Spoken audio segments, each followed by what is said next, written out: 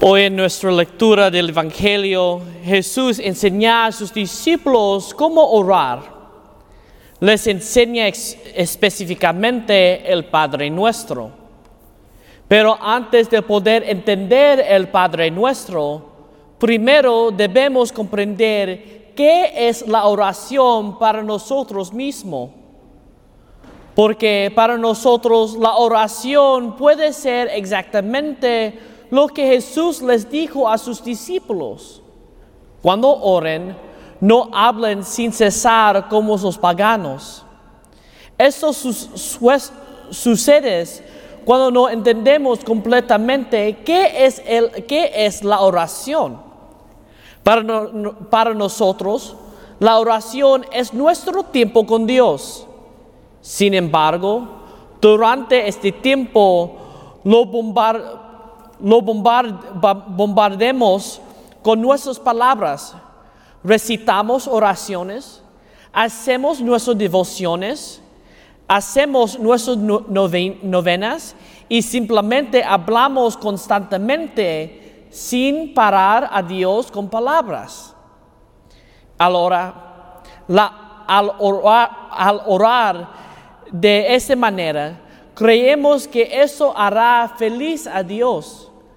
Al hacerlo, tachamos a la oración de nuestra lista. Al hacerlo, Dios puede dejarnos en paz. En cambio, queridos hermanos y hermanas, me gustaría que usamos el enfoque diferente cuando hablamos de la oración.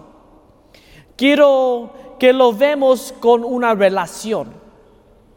¿Cómo llegamos a conocer a nuestros amigos? Tenemos que pasar tiempo con ellos. La forma en que pasamos tiempos con nuestros amigos es cenados juntos, saliendo y conversando. De esta manera nos conocemos mutuamente, pero al hablar debemos recordar que es un calle de doble sentido. Yo hablo y el otro escucha. Yo escucho y el otro habla. No se trata solo de nosotros hablando y hablando y hablando. Cuando hablamos tampoco estamos tratando de convencer a alguien a nuestros pensamientos, opiniones y deseos.